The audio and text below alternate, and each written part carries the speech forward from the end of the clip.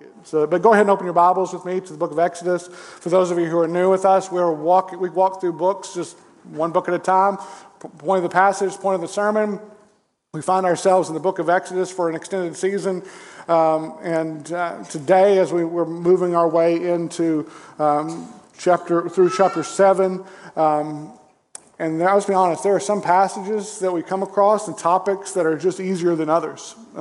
They're easier to preach, they're easier to teach, they're easier to follow, they're easier to understand, they're easier to receive. And then there are some that are difficult to preach. They're difficult to teach, they're difficult to understand, they're difficult to receive. And then we have a passage like today. The passage that we have before us today, I think, is kind of a combination of the two. Because I think it's, for the most part, fairly easy to understand. We can see what's taking place. We see kind of what the point is being made. But it's really hard to preach and it's really hard to receive. Because it's addressing things that we don't naturally enjoy talking about. We don't feel comfortable talking about. We don't wake up in the day and be like, man, I want to talk about judgment. I want to talk about God's wrath. That's not where we naturally want to go.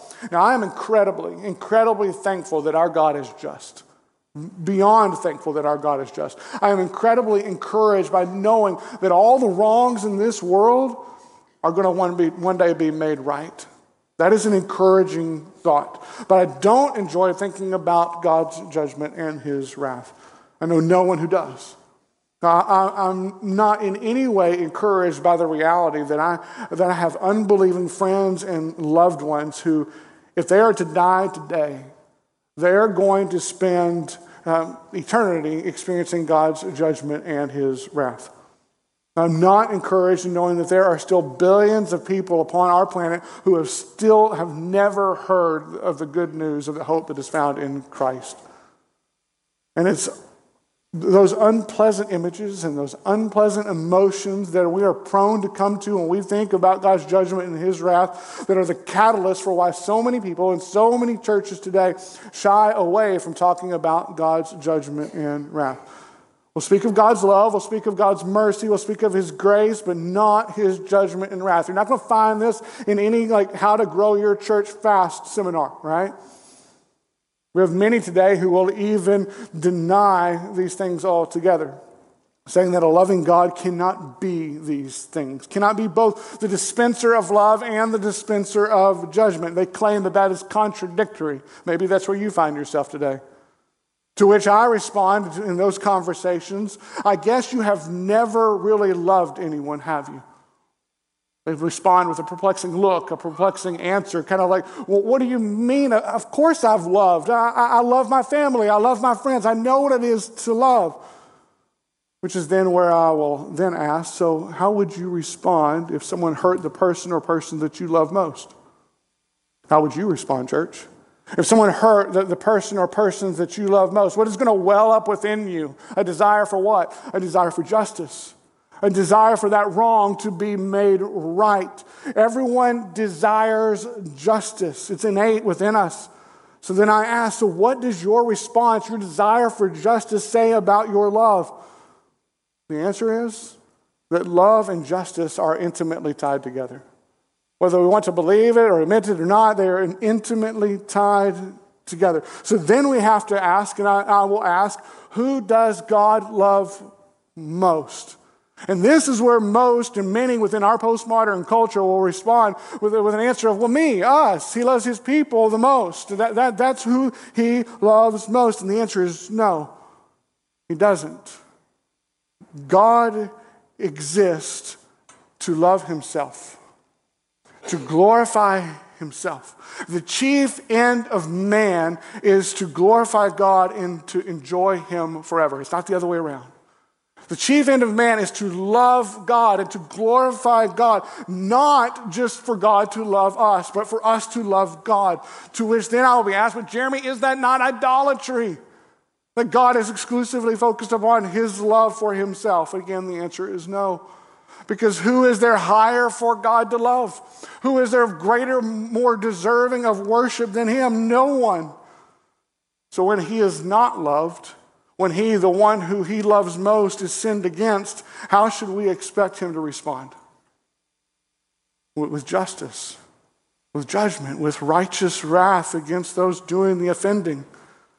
See, when anyone ever protests against God's judgment, kind of pushes it aside, dismisses his judgment, it's a sign that they are actually minimizing their own sin and at the same time minimizing the holiness and the sovereignty of God.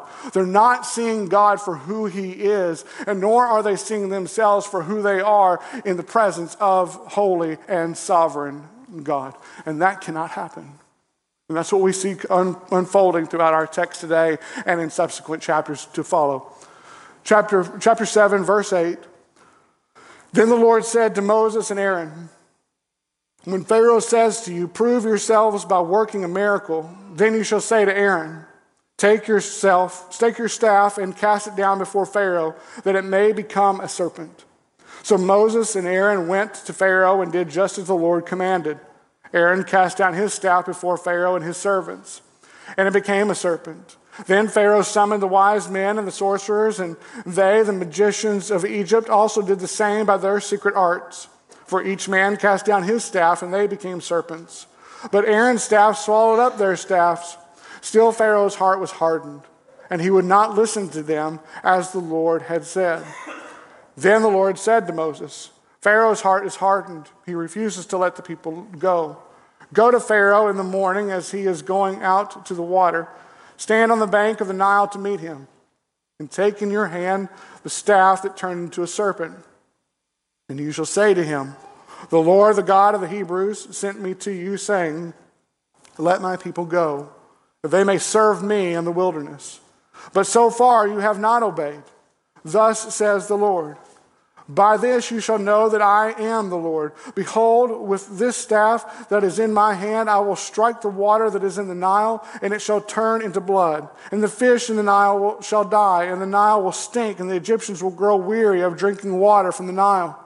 And the Lord said to Moses, say to Aaron, take your staff and stretch out your hand over the waters of Egypt, over their rivers, their canals, and their ponds, and all their pools of water, so that they may become blood. And there shall be blood throughout all the land of Egypt, even in vessels of wood and in vessels of stone. Moses and Aaron did as the Lord commanded. In the sight of Pharaoh and in the sight of his servants, he lifted up the staff and struck the water in the Nile. And all the water in the Nile turned into blood. And the fish in the Nile died, and the Nile stank, so that the Egyptians could not drink water from the Nile. There was blood throughout all the land of Egypt. But the magicians of Egypt did the same by their secret arts. So Pharaoh's heart remained hardened, and he would not listen to them.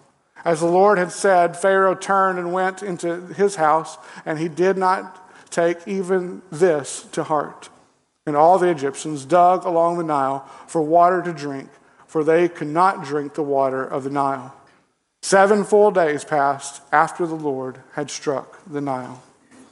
Now, in preparation for this series, I debated on how to preach through the plagues. Several different options there, and for a brief moment, I thought about doing them one at a time. But then I thought, that's just a little too much time in the plagues there. And can you picture it? Hey, be encouraged, church. We're going to spend the next 10 weeks talking about plagues and judgment.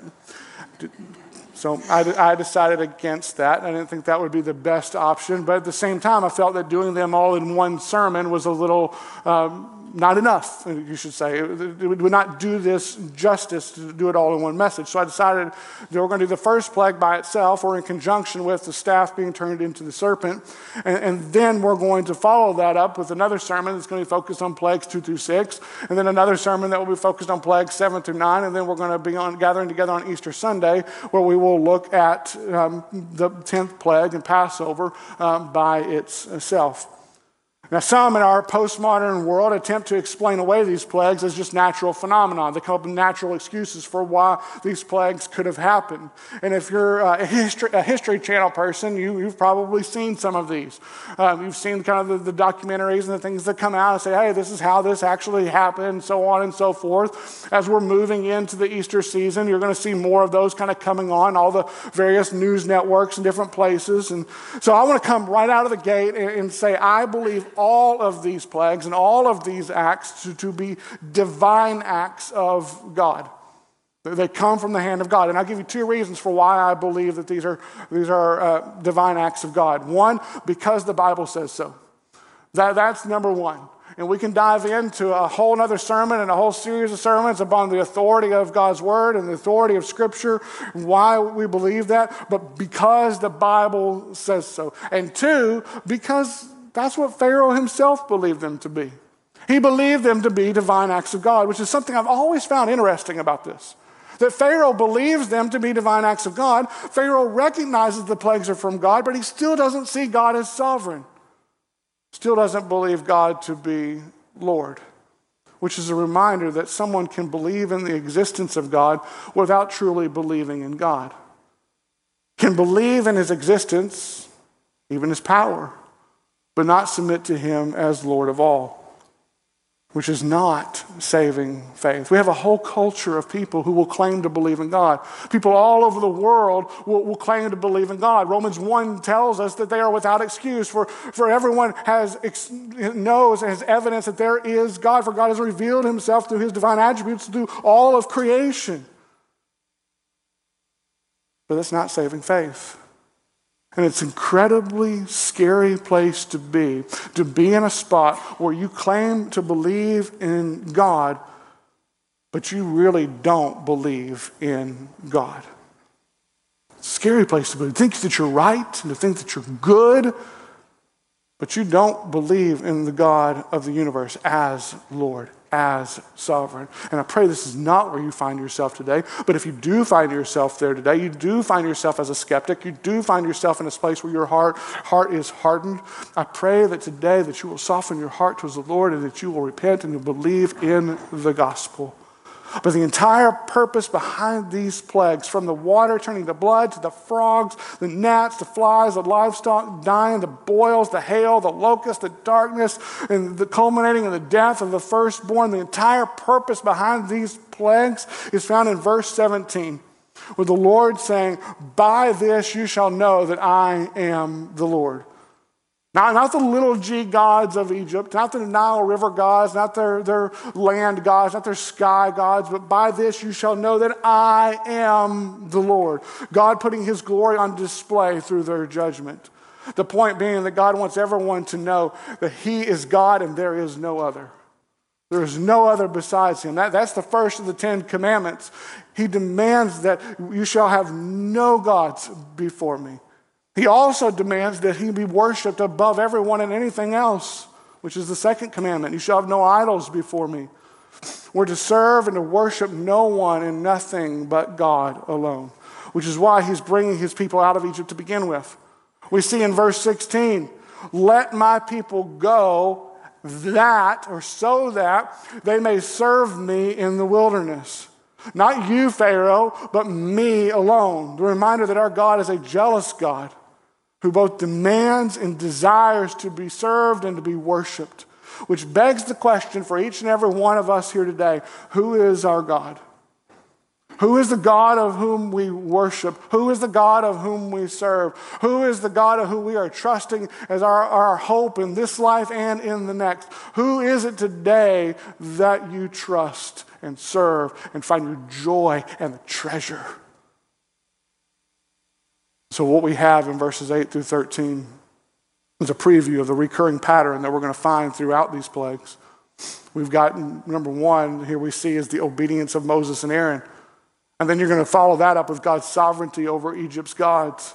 And then you're going to see after that, we're going to see Pharaoh's sorcerers and magicians performing and imitating various different acts of some of the plagues. Now, we're not going to see that in every single one of the plagues, but we're going to see Pharaoh's magicians imitating the plagues of God. And then 4, we see the continued hardening of Pharaoh's heart. That's our exegetical outline, the reoccurring pattern that we see running throughout the 10 plagues. So let's take a look how these play out in verses 8 through 13, starting with the obedience of Moses and Aaron. They knew here, the key word here, as they know, is obedience. The key word for them, the key word for us, the application, obedience. The Lord telling Moses and Aaron that Pharaoh is going to ask for a sign. And in response, the Lord's going to give them a sign. He's going to turn the staff into a serpent, the staff serving as a reminder that God is the one who these miracles are coming from. Not Moses, not Aaron, not their strength, not their wisdom, not their eloquence, none of this. Moses and Aaron are doing none of this in their own strength, completely relying upon God. And how do Moses and Aaron respond? With obedience. With obedience. Verse 10, they did just as the Lord commanded, which tells us that Moses has come a long, long way in his walk with the Lord in a relatively short amount of time. Because that wasn't always the case with Moses, was it? We haven't seen that, right? Do you remember the very first time that the Lord introduced this sign of a serpent, the staff being turned into the serpent to Moses? Do you remember that in the very first part of chapter 4 when Moses was instructed by the Lord, hey, throw your staff down? And what happened to that staff? It turned into the serpent. And how did Moses respond? Ah! And he takes off running in the opposite direction, right? Like, again, one of those things that we're going to see throughout this text of like, man, I would have loved to have seen that. Moses just running. And then God says, hey, hold up, come back, grab it by the tail. Again, like, why would anybody do that? You don't grab a snake by the tail unless God tells you to. And that's what he does. He goes and he grabs it, turns back into a staff.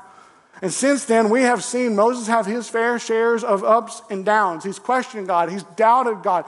He's felt ill-equipped to do what God is calling him to do. He's thrown out excuses of why he can't do what God is calling him to do. I'm not eloquent enough. I'm not smart enough. I can't do this and I can't do that. Please send somebody else, God. Ultimately saying, I don't want to do this. Man, I find Moses relatable. Like, I see Moses there, and I don't want to admit it, but like, man, I can relate to that. Like doubting and insecurities, and Lord, I'm not eloquent enough, and I can't do this, and I can't do that. And he's saying, I'm not requiring your eloquence. I'm not requiring all of those things. I want your faithfulness. I want your obedience. But here we see Aaron and Moses did just as the Lord commanded.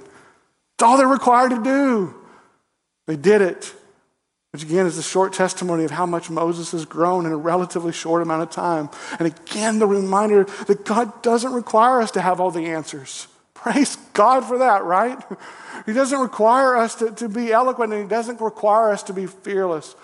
But he does expect our obedience. He expects us to faithfully do what he calls us to do.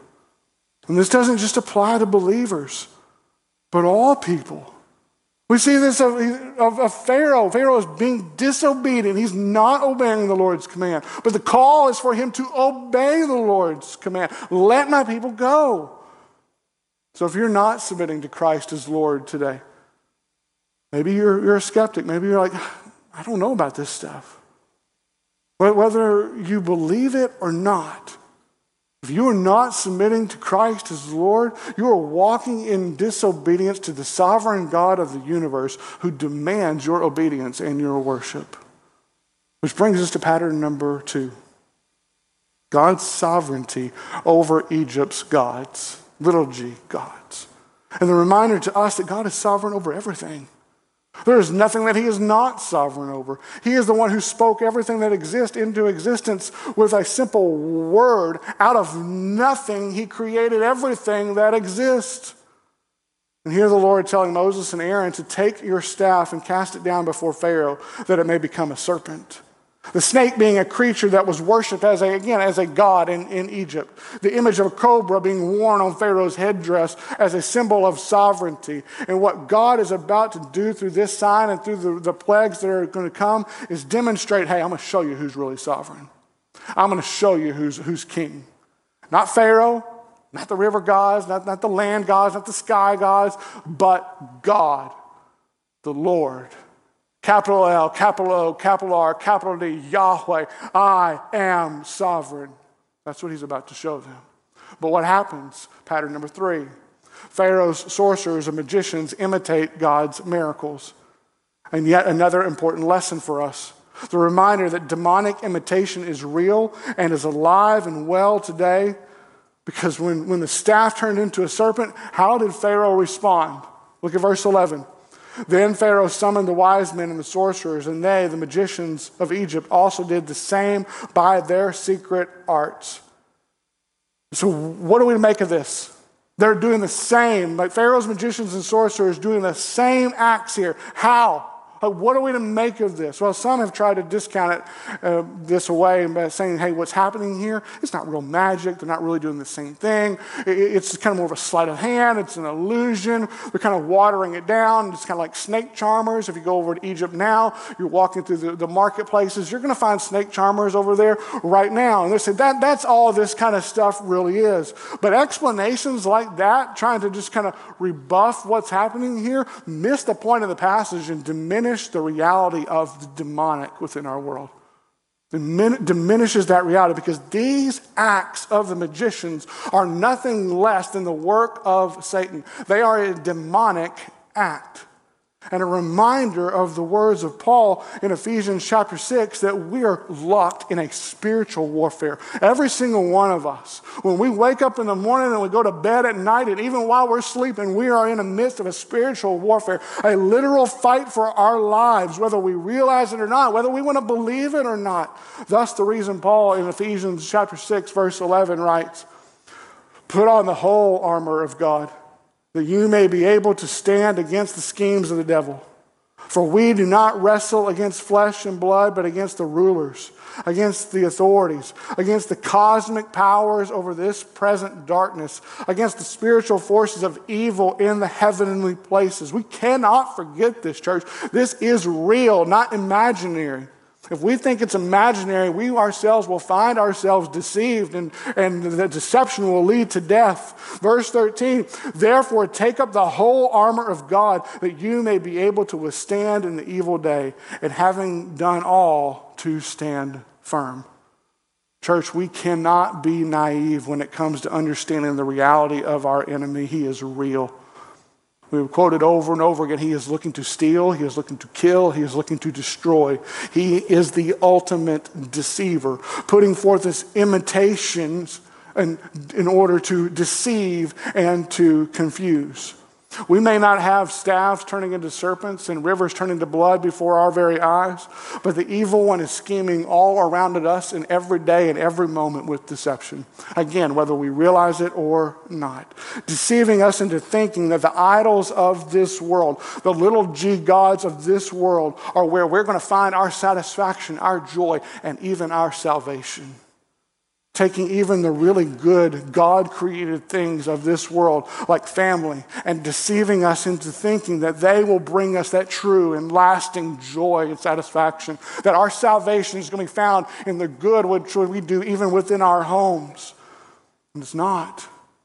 Which is why we must take up the whole armor of God to remain alert and withstand. And how do we do that?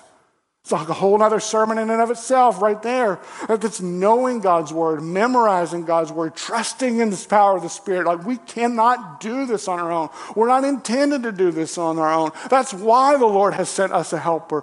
Spending time in prayer, growing in fellowship with the church. Again, we can't do this alone in our power, thus relying on the Spirit, and we must rely on the church corporately to help us and walk through this fight together. We need each other. Again, that's a whole other sermon in and of itself. But here's where Exodus, the book of Exodus, should provide us with great comfort and great confidence in this spiritual warfare, as it teaches us that the evil one, as deceptive as he may be, he is no match for our sovereign God. No match for our sovereign God. Because look what happens in the second part of verse 12. "But Aaron's staff swallowed up their staffs." That's another one of those moments like, I wish I was there to see that. I wish I could have seen God's serpent swallowing up Pharaoh's serpent. It's like, Animal Planet, eat your heart out. Like, I want to see this right here. I'll pay big money to watch that one, right? But let's focus on the word swallow here for a moment. Look at the word swallow. Because the only other time we see the verb swallow used in the entire narrative is chapter 15, verse 12. Now, what's chapter 15 and verse 12? It's a song from Moses reflecting back about all that God has just done with the Exodus. When the Egyptian soldiers are swallowed up by the Red Sea. So you got the mighty Egyptian army, right? Pharaoh has let the people go. Just spoiler alert, he's going to let them go at some point. And he's going to let them go. They're going to make it all the way to the Red Sea. And they're going to be like, what are we going to do? We can't go any farther. Has God brought us out here to die? And here comes the mighty Egyptian army. Their fears increase. And what does God do? He holds the Egyptian army at bay. And he parts the Red Sea. And his people walk across safely on dry ground. They get to the other side. God releases the Egyptian army to continue in their pursuit. They come in down into that crevice, and the waters do what? They crash down upon the Egyptian army. Then Moses in his song, reflecting upon that, speaking of the Lord and saying, you stretched out your right hand. You stretched out your sovereign hand. The earth swallowed them. And in an instant, they were gone. This mighty army of chariots, gone. Because the Lord did it. That's what's being foreshadowed here with the staff and the serpent. Bring all the magic and the tricks that you want. Imitate all you want. But demonic imitation cannot save. It can only deceive. Only God can save. Which is why only he can fulfill the promise that we see in Isaiah chapter 25, verse 8. That he will swallow up death, our greatest enemy. He will swallow up death forever. And the Lord God will wipe away tears from all faces. And the reproach of his people he will take away from all the earth. For the Lord has spoken. The sovereign God has spoken. Death will be defeated. It will be nothing more than a footstool at his feet, and every tear will be wiped away from those who believe. Yet even with all of this, what do we continue to see as our pattern? Number 4, the continued hardening of Pharaoh's heart, which is a reminder to each of us not to let our heart become hardened towards God. If you are here today and you are feeling like your heart is growing harder towards God, you're more apathetic towards the things of God, you're becoming more distant in your desire to spend time with God, do not let your heart grow hardened against him. Fight against that with every ounce of your being. Call upon the church to help you in this. You are not in this alone. Spend time in prayer. Spend time in word. Put on the whole armor of God. Do not let your heart grow hardened towards God. But then we look at verse 8. Pharaoh will say, prove yourselves by working a miracle. And what does the Lord provide? A miracle. Yet Pharaoh's heart remained hardened towards God. He wouldn't listen, just as the Lord had said. He already told him he's not going to listen. He says, give me a miracle, then I'll believe, right? He gives him a miracle. He still doesn't listen, which is a reminder that no sign will ever be enough to convince an unbelieving heart. No sign will ever be enough to convince an unbelieving heart. Just think about all the signs people witnessed from Jesus throughout his ministry. The feeding of the thousands, the healing, the raising of the dead, the casting out demons, the walking on water, the calming of the storms, all enough to draw large crowds, but none being enough in and of themselves to convince unbelieving hearts to believe, which is something we have talked about before. Whether it's Pharaoh or the Pharisees or people today, there's always going to be a call for a sign. Hey, if God would just do this, whatever this is, hey, then I'll believe. We've heard that before. If God will just answer these questions, this question, then I'll believe. But the realization there is it's never enough to convince an unbelieving heart. Just think about how many people saw the empty tomb. There's countless numbers of people who saw the empty tomb. We think of Mary and Martha, we think of the disciples or some of the disciples, but Roman soldiers saw the empty tomb. We see people, probably it was no mistaken that other people heard about the empty tomb and they became like, hey, I want to come check this out. And they come and see an empty tomb. But seeing an empty tomb wasn't enough to cause people to believe. But what was? A personal encounter with a resurrected Christ. Take the disciple named Thomas, for example. I think this dude gets a really bad rap. Like, labeled with a nickname for 2,000 years as Doubting Thomas. Like, poor guy. Everybody knows Thomas is doubting Thomas because he asked for the same evidence that all the other disciples had already received. See, the other disciples had already seen Jesus. Jesus had already appeared to them after his resurrection, and they believed. And Thomas wasn't with them when this happened, so they come back and they tell him, hey, we have seen the Lord. And Thomas is kind of like, yeah, all right. There's doubt there. He doesn't believe them. Now, he shouldn't have doubted, right? None of them should have doubted. In fact, none of them should have been anywhere else on that third day other than the front of the tomb. Why? Because Jesus had told them all on 3 different occasions, I'm going to suffer, I'm going to die, I'm going to rise again on the third day. 3 different times he's told them this. They should have all been camped out with a large spread, right? Food, banquet, everything waiting right in front of the tomb, waiting for Jesus to walk on out like Lazarus. But no, they're not. Why?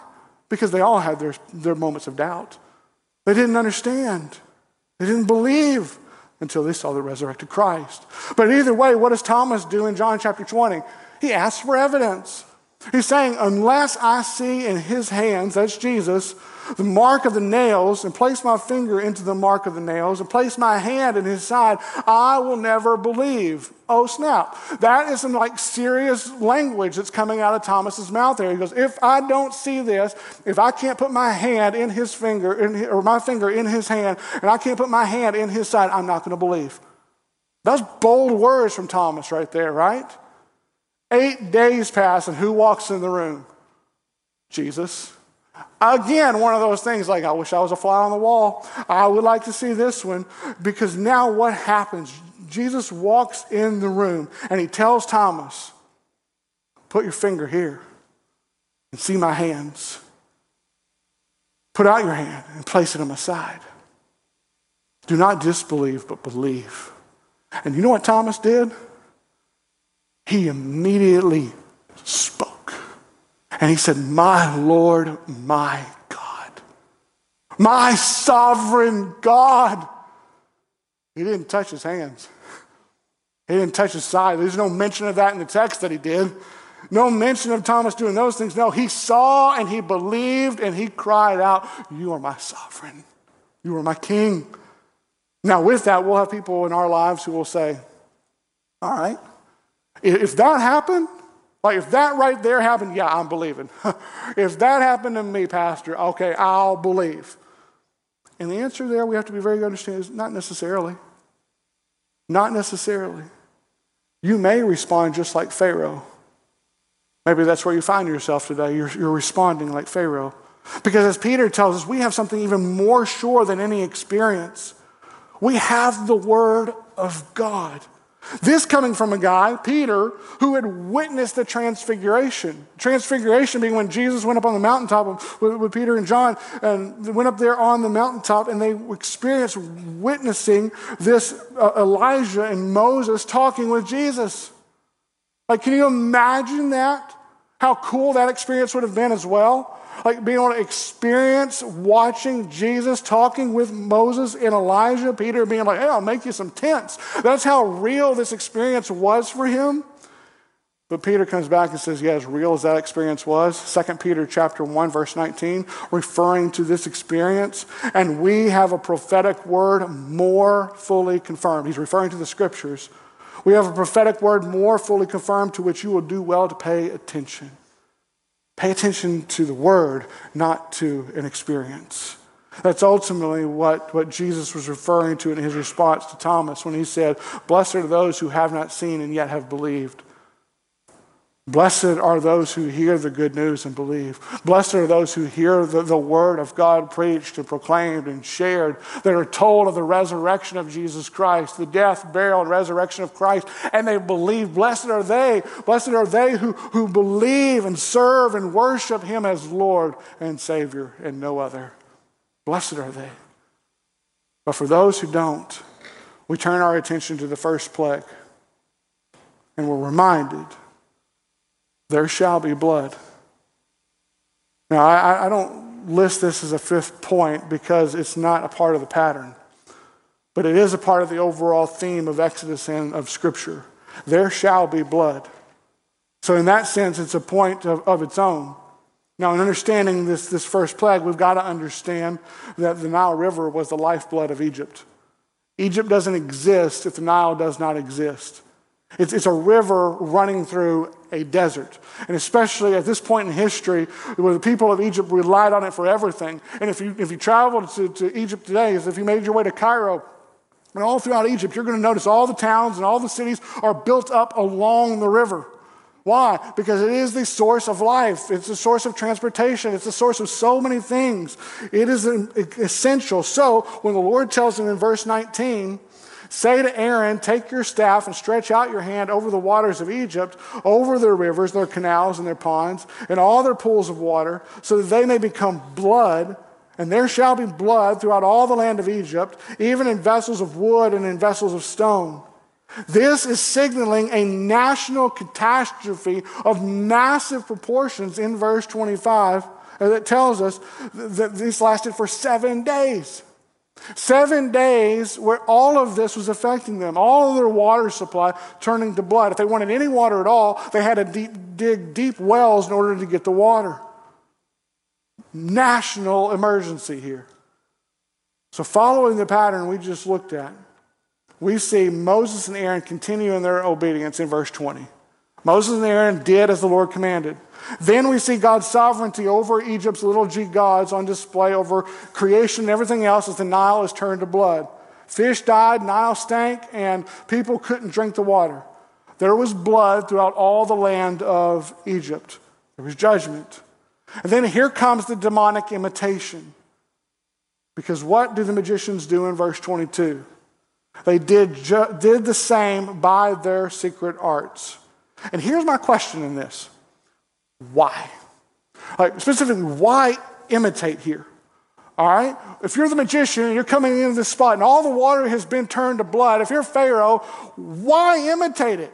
Why not reverse it instead, right? Why in the world would you compound your suffering? Why would you make it worse just to prove a point? Hey, we can do the exact same thing.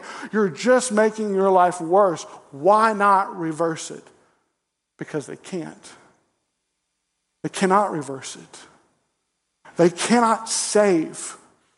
They can only deceive. That's the same thing that's true with Satan. He cannot save. He can only deceive. Oh, and he is good at the deception and making us think that deception can then save. But it cannot. Attempting to deceive us into serving and worshiping the idols of this world, thinking that our salvation and our joy and our fulfillment is going to come through them, deceiving us into thinking that they will bring us that joy and that happiness, again, that salvation, and it won't. And then all of that leads to what? The fourth pattern, Pharaoh's heart remaining hard against the Lord. Our hearts, if we're buying into the deceptions of the evil one, remaining hard against because of the deceptions of the Lord, of the evil one, not the Lord. The Lord is anything but deceptive. He is true and honest in everything he does. But Pharaoh refuses to listen. He refuses to believe. And I'm not naive enough to think that there are not some in this room today who refuse to listen and refuse to believe. And the application of all of this for us isn't just to teach us about a historical past and say, hey, this is a great story from way back when, but also to point us to our present and future reality. See, in Revelation chapter 16, we read of how the water will be turned to blood during the great judgment that is to come. It's a look forward at what is to come, not just a look back. You can read all of chapter 16 for yourself later, but let's pick up in verse 3.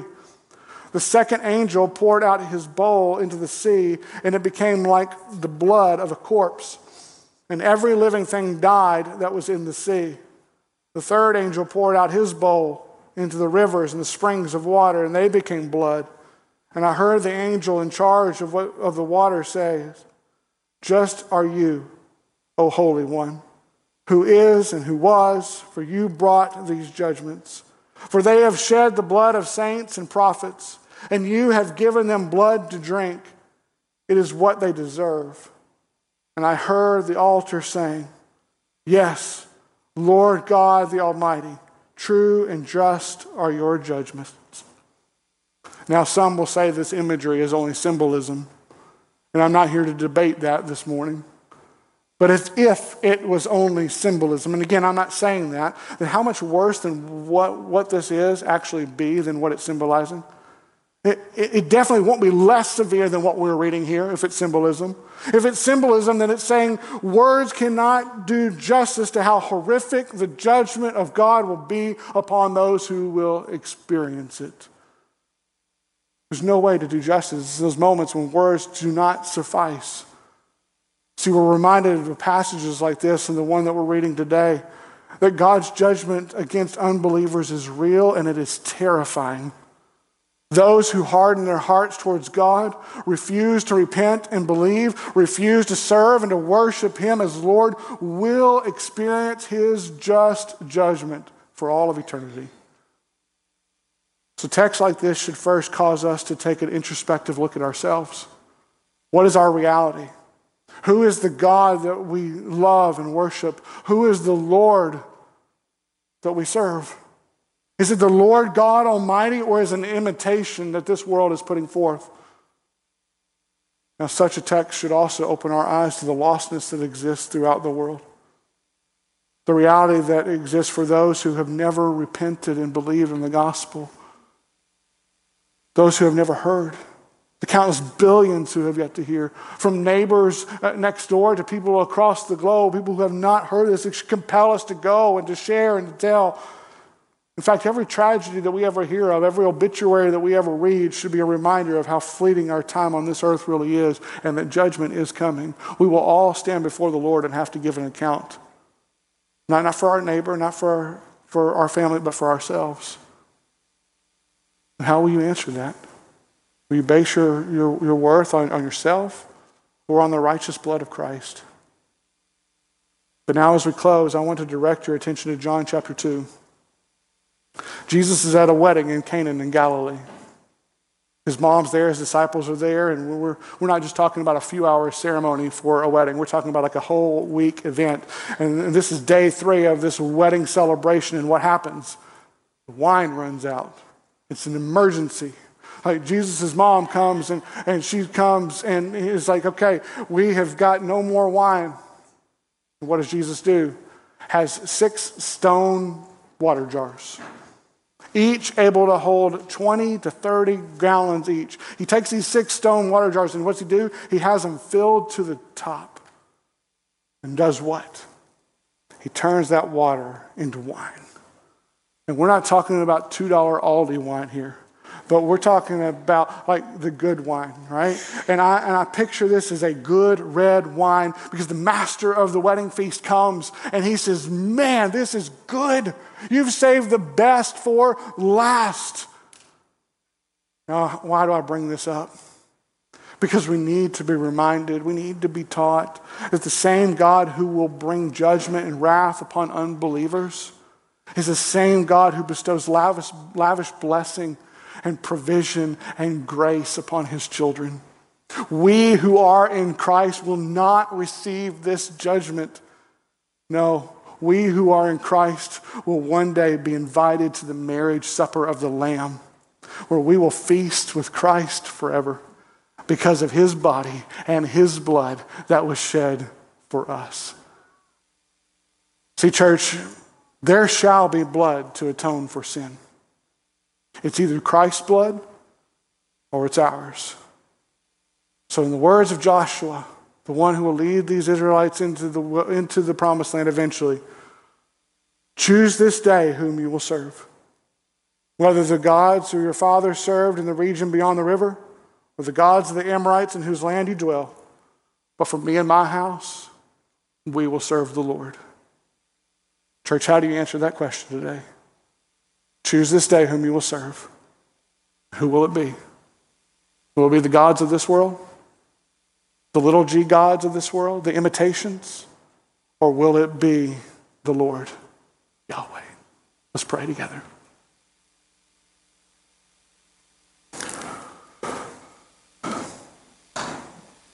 Lord, you are sovereign.